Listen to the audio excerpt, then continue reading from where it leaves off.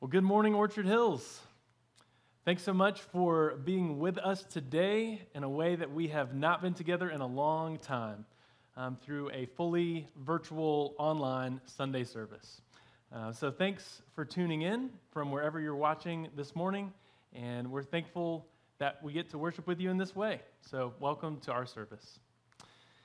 Well, this month we are doing a series on who we are as a church. And not just as a church in general, but specifically who we are as Orchard Hills Church.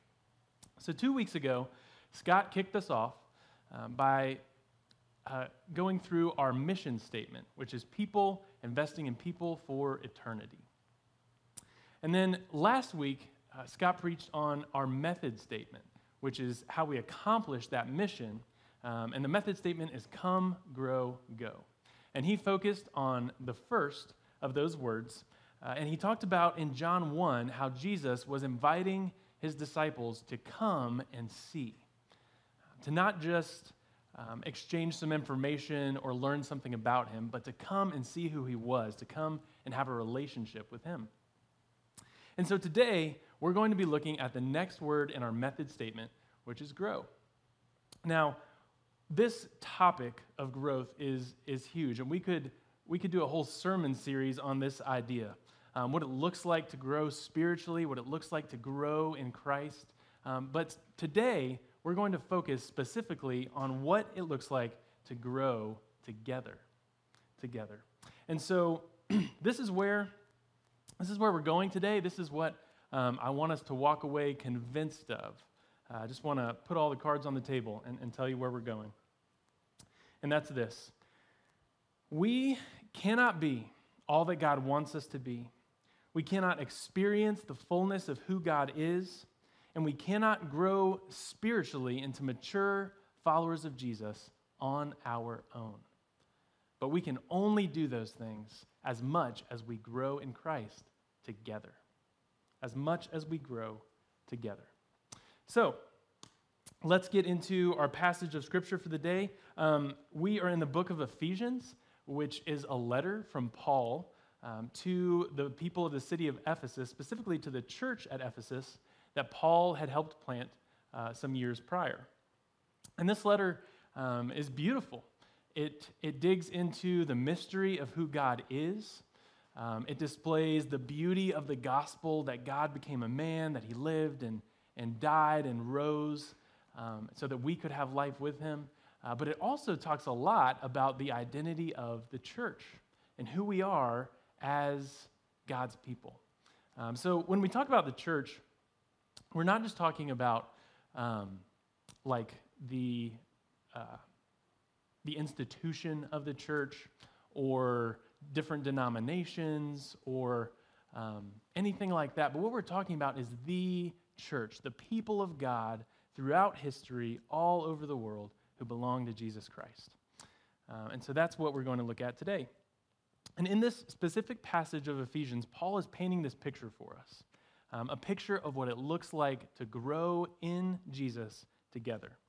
So I'm going to share a few thoughts, and then we're going to hear from Sam and Lindsay Belcher, and they're going to kind of put some, just in flesh, what we are talking about and seeing here in Ephesians 4.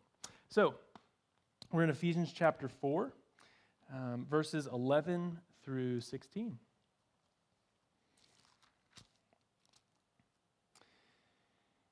And Paul writes, "And he, that is God, gave the apostles, the prophets, the evangelists, the shepherds and teachers to equip the saints for the work of ministry, for building up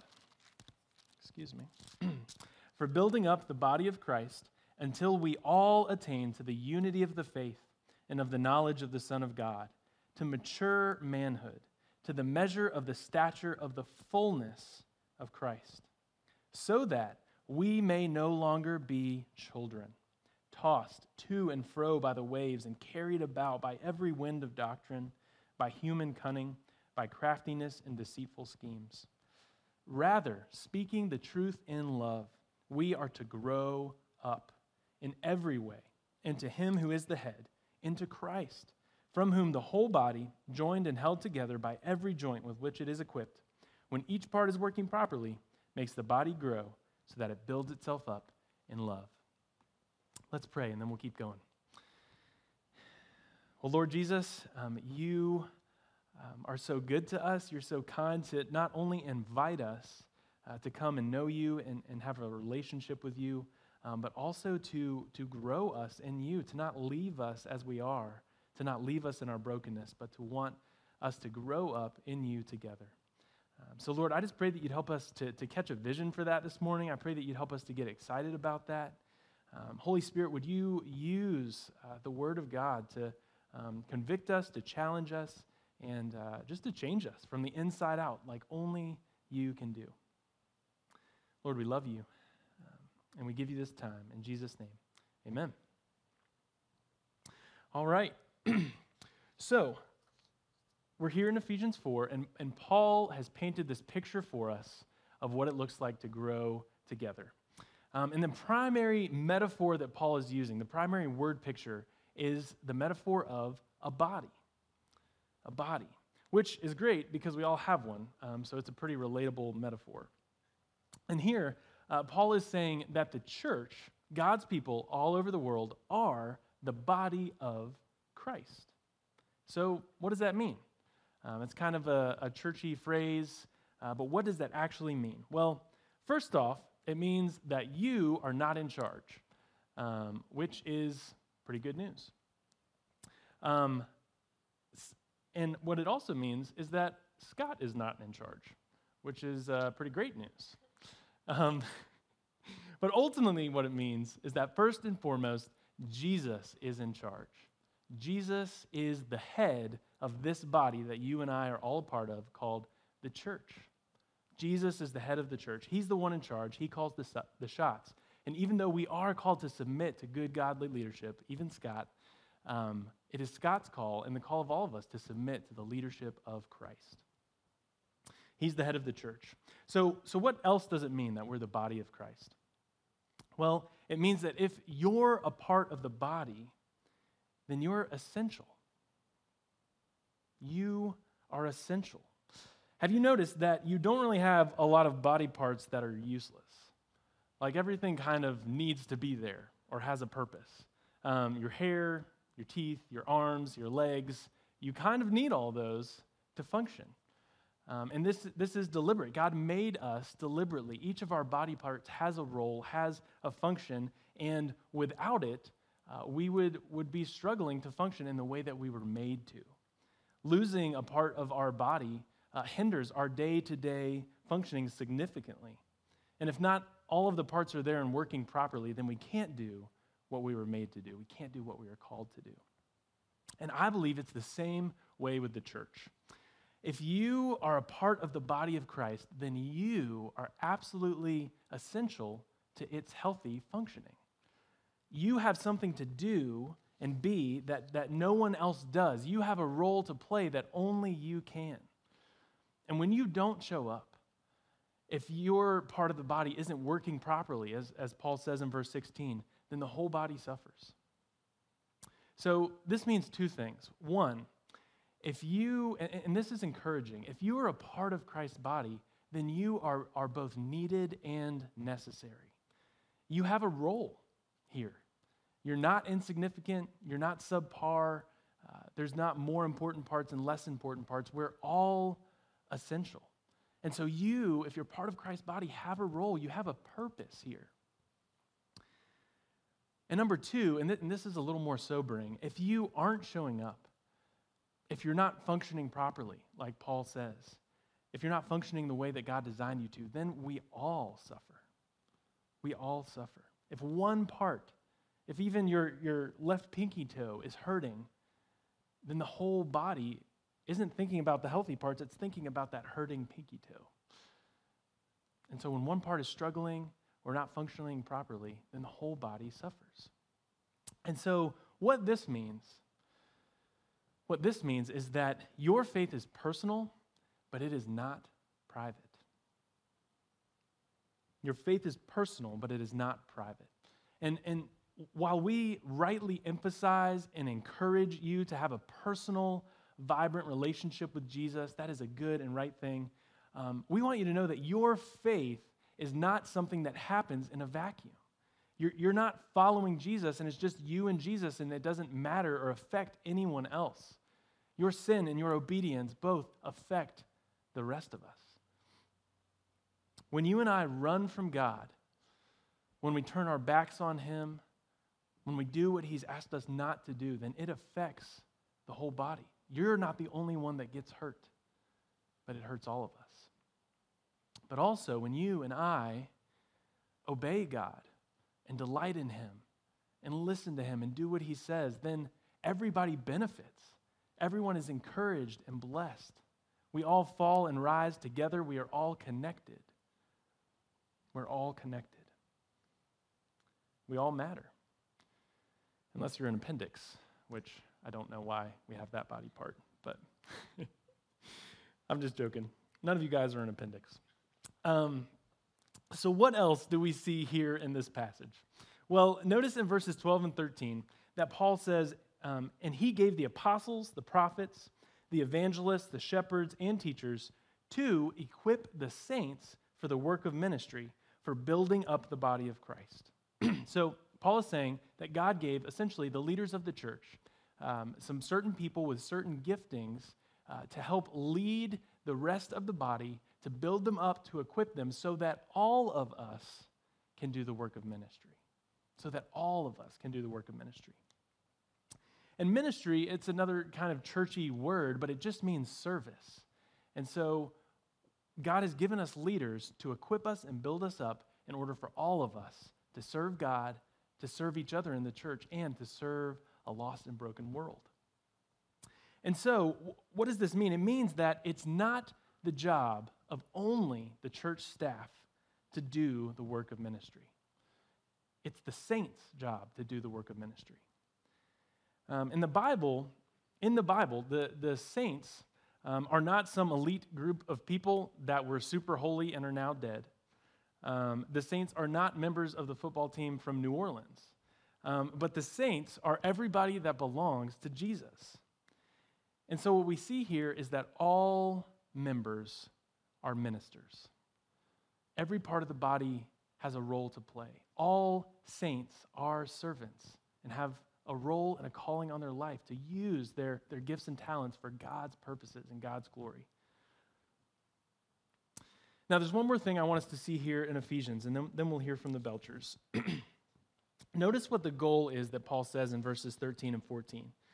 He says, until we all attain to the unity of the faith and of the knowledge of the Son of God, to mature manhood, to the measure of the stature of the fullness of Christ, so that we may no longer be children, tossed to and fro by the waves and carried about by every wind of doctrine, by human cunning, by craftiness and deceitful schemes. So Paul says the goal of all this building and ministering and equipping is that we would together reach maturity. And what is Paul's standard for maturity? What is the measuring stick that Paul is using? He's saying it's the measure of the stature of the fullness of Christ. Paul is saying that God wants you and I to be nothing less than everything that Jesus is. To be like Jesus in this world, to be mature disciples, to be healthy followers of Him, to be people who live, love, and lead just like Him. That's what God has called us to be everything that Christ is, but we cannot do that without each other. You and I cannot be everything that Christ is alone. We need each other. God has called us to this together. Together. And Paul says that if we aren't working together properly, if we're not being equipped and unified and built up, then the result is that we remain children. We remain spiritual infants who can't even discern what is true. We're tossed to and fro by the waves of the newest fad or the latest trend or the most recent TikTok challenge or the news site that only says what we want to hear, or the pastor who only encourages us and never challenges us. We don't know what the truth is. We're just spiritual children. And so, church, we need each other. We need each other. We need to live in vibrant, growing, healthy, Christ-centered community. And so, over the past few years, I have had the privilege of experiencing that kind of community with my friends, Sam and Lindsay Belcher. A couple of years before they moved to Botetourt in 2019, Sam and Lindsay were recently married and living in a little place called Tazewell, Virginia. And Tazewell is in southwest Virginia. You might think Roanoke's in southwest Virginia, but this is south and west Virginia. And Sam and Lindsay were both working as staff people and area directors for Young Life. That's an organization we talk about a lot. It's a ministry that shares good news with high schoolers and middle schoolers. And so Sam and Lindsay dove into these jobs that had a lot of responsibility, and they also began to experience the pressures of being newly married, and they quickly began to find themselves isolated and disconnected from community and struggling. And so I'm going to invite them up to share about their experience and how they found healing and some good, healthy growth through their time at Orchard Hills. Welcome. Thank you. Sam and Lindsay. Thank you. I'm going to grab a stool here as well. Man, thanks so much for, being willing to share some of your story and be vulnerable and help others grow through hearing what you have to say. Yeah, for sure. So, as Sutton said, we were on Young Life staff in Tazewell, Virginia. As he alluded to, it is far southwest Virginia. It's a small coal town. Coal used to be there. It's not there anymore. And so the area's kind of depressed and struggling.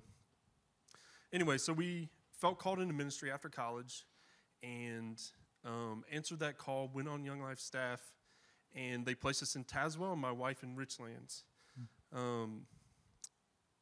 There were a lot of new things that hit us very quickly.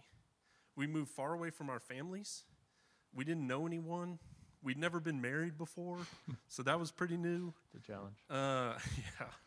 And there were new jobs that were difficult. Also, coming into marriage, we brought patterns of sin that we either didn't know about or were trying to handle on our own. That added challenge to what we were doing. Along with that, pretty early on into our time in Tazewell, I began to struggle with my mental health. I didn't know what was wrong, but I knew that something was wrong. So on top of that, kind of following all of that, Lindsay and I made a huge mistake. And that mistake was that we tried to do it alone. We didn't invite people into our mess. We didn't say, hey, we need help. We listened to shame and not God. God talks about living transparently and inviting others in and living alongside people in community. And we didn't choose to do that. So it made things worse and worse for us. Eventually, my mental health continued to decline and just get progressively worse. So there was a point in time when I wasn't really following Jesus, I wasn't being a husband, and I wasn't doing my job. Following that, Lindsay, through a lot of coaxing, got me to go to a psychiatrist appointment. From there, I got diagnosed with bipolar disorder. I had to come off of Young Life staff to recover. I couldn't handle the pressures of the job while I was getting back on my feet. So that's where we left Tazewell. We were angry, we were hurting, and our marriage was hanging on by a thread. Man, thanks for sharing. Yeah, so how did the Lord bring you out of that, and what has it looked like to have community come alongside you and help you grow and build you back up? Yeah, so as Sam described, it was a pretty tumultuous time. I think the key word there was that we were doing it alone, and that really shame and embarrassment and a little bit of humiliation kept us quiet, really, aside from a few close friends who were many miles away. So at that point, like Sam kind of left us there, we decided that we needed to leave Tazewell, mainly just because we needed to be with a community of people. We quickly realized when things were falling apart around us that we could not do this alone anymore. And luckily I had a friend that had been praying alongside of us pretty much through the duration of our time in Tazewell. And her name is Sarah Beer, and she had mentioned in a phone call one day, "You guys should move to Botetourt." And I'm like, "Sarah, I'm done with small places. Like, I'm from the city. We're going back to the city." And she was like, "Oh, I'll just pray about it. I'll just pray." And she prayed, and one thing led to another, and we ended up landing here in Botetourt. We actually got to live with the Beers for a few weeks, our first few weeks in Botetourt, and that Wednesday they had just happened to host Life Group. So it was either hang out in our bedroom or go mingle with the random strangers in the living room. So that's what we chose, and quickly we began to make friends with that Life Group. That following Sunday, we tried out church here at Orchard Hills, and it was such a beautiful space to come in and already have faces that knew us by name and that took a genuine interest in who we were. And quickly after that, we came upon, I don't really know how it happened, stumbled upon a group of friends roughly our age who just really started asking us intentional questions about our life, about where we were coming from, what our story was. They challenged us on our sin, they encouraged us, and they prayed over us pretty fervently. And I think it was their intentionality matched with our vulnerability that friendship began to grow pretty quickly. And those are still some of our closest friends now. Sutton is one of those friends that have just cheered us on and really challenged us as we have gone through the healing process. They're still the friends that we do life with today. We celebrate together, we weep together, and it's been a really beautiful, restorative process to be in community here at Orchard Hills.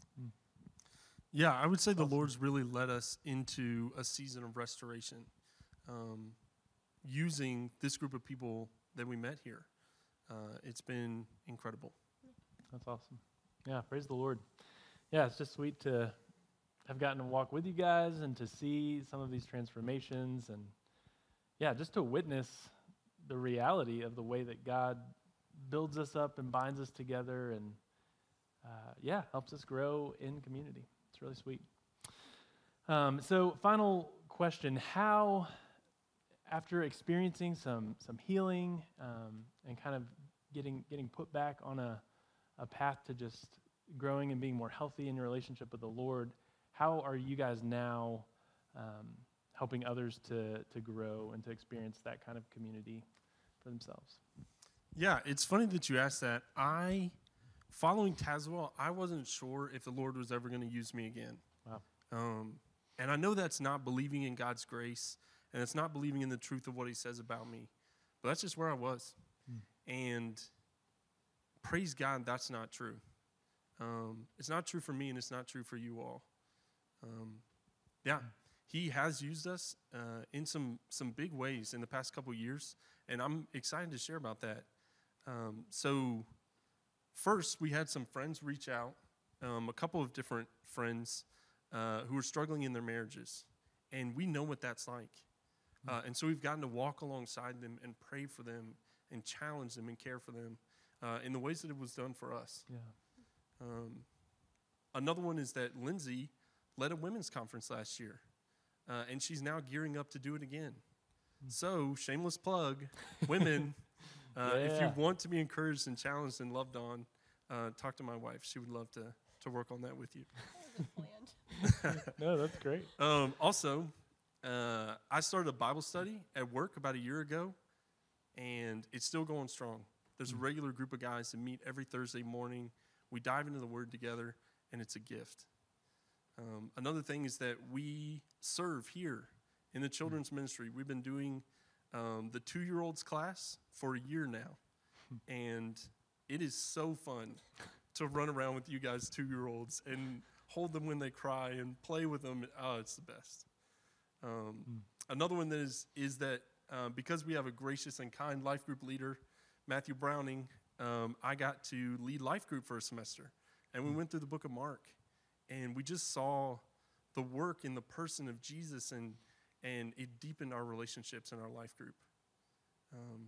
Now, we recently have been kind of chosen to serve as prayer ministers. And it's a gift to be up here with our masks on, getting to pray for you guys as you decide to come up. It is humbling and amazing that the Lord does choose to use us. And we're so grateful that that's still true. Yeah, that's awesome. That's awesome. Well, anything else to share, you guys? Yeah, I think my encouragement to anyone here is that you would jump into deep, real community. It was really risky to be vulnerable. And it was really risky to share the tremendous pain that we were in, and that really what our sin had caused a lot of it. But it was so worth it. And we are changed people, and we are better followers of Jesus. And we know our identity in Christ way more because we got the guts and the courage to invite people into our mess. And so, yeah, I just challenge you all and the congregation to lean in, find people that will lean in with you, because that will change everything. That's awesome. Yeah, and I would say actually the biggest way that the Lord has changed us is that we now try and lead in vulnerability. We didn't do that for so long. I know I didn't for sure. But now, by the power of the Holy Spirit, we try and go first because it invites other people into vulnerability. And so I want to encourage you all to do the same. If you want a deep and meaningful relationship, go first. Say that you're hurting. It's okay. And it's good. It'll glorify the Lord. Amen. Well, that's awesome, you guys. Thanks so much for sharing. And yeah, it's just a blessing to see the Lord's work in your life.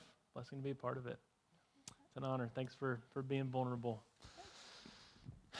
All right.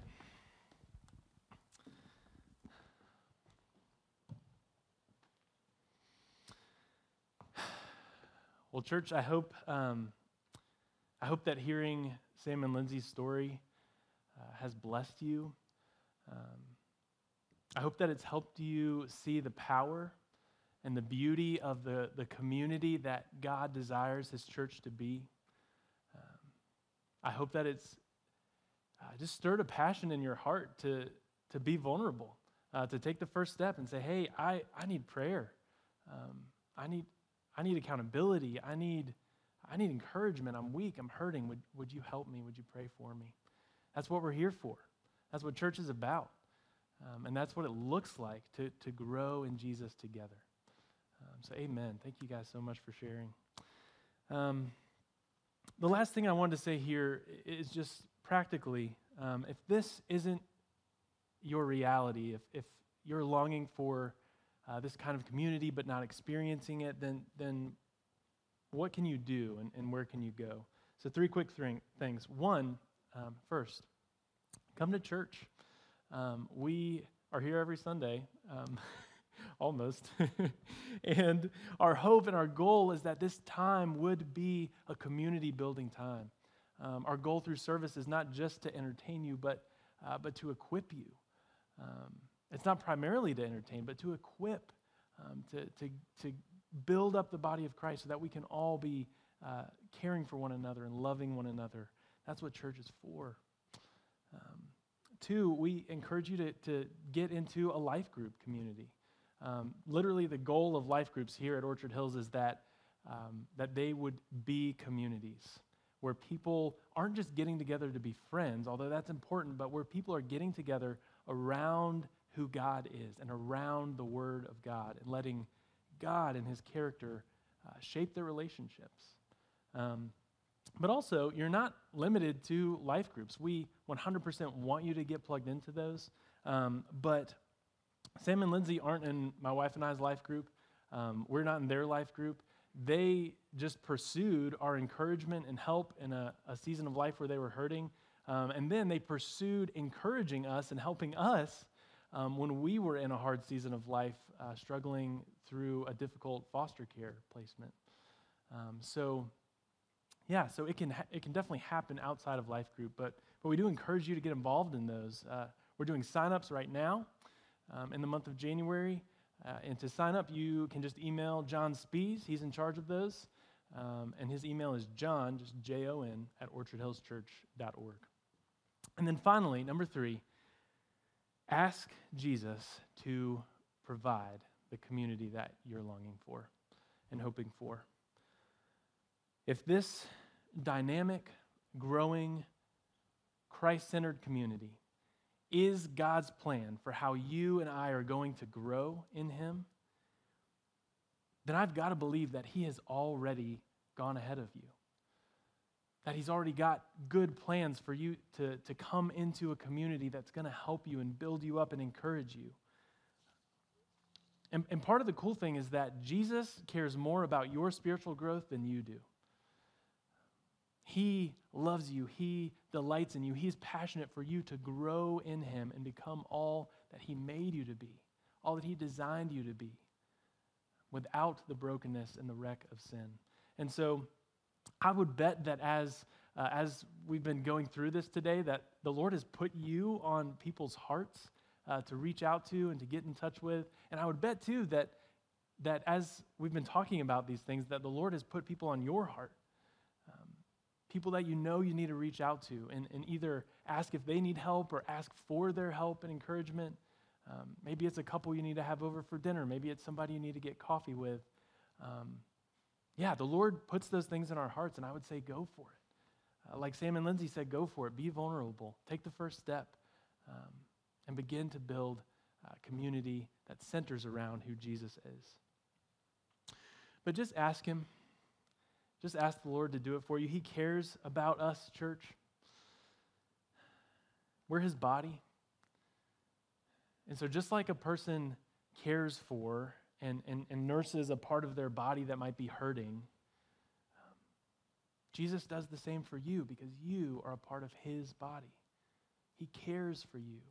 He cares if you're hurting and you're broken and Christianity doesn't make sense or your life doesn't make sense anymore. He cares and He wants you to be healed and to be whole and to be headed in the right direction. He loves us, church.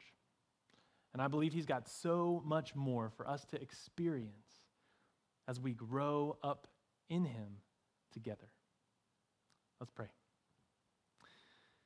Well, Lord Jesus, thank you so much for this time. Thanks for the power and beauty of your word. Thank you for the power and beauty of testimony. Lord, thanks for Sam and Lindsay just having the humility to share with us what you've done in their lives. Lord, we just give glory to you for that.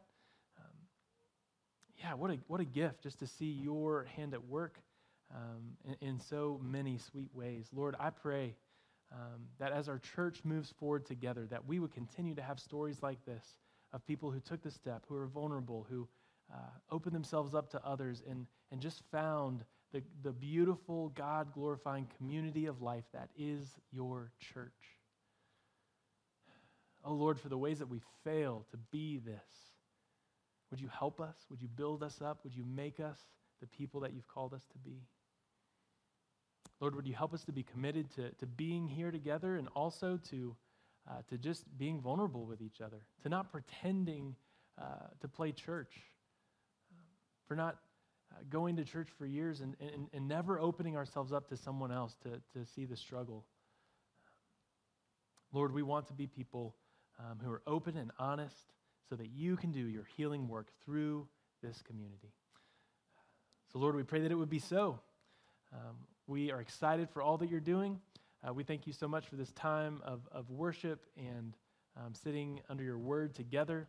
Lord, we give it to you and we trust you and we praise you. In Jesus' name, amen.